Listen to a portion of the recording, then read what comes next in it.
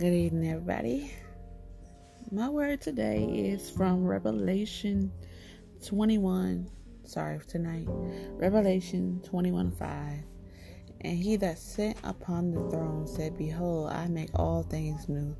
And he said unto me, Write, for these words are true and faithful.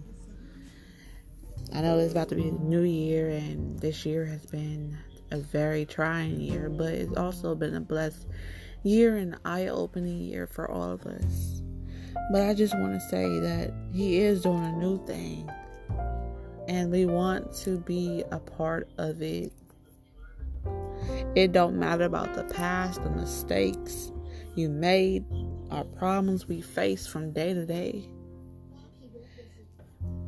That doesn't define us in his eyes. We are new creations, and we have to live that in our mind, that we're new and we don't do the same things we used to do. Jesus makes us new. He breathes new life into us. Grow in him every day.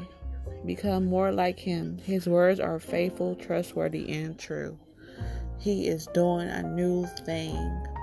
Can you not perceive it? Have a good night, everybody.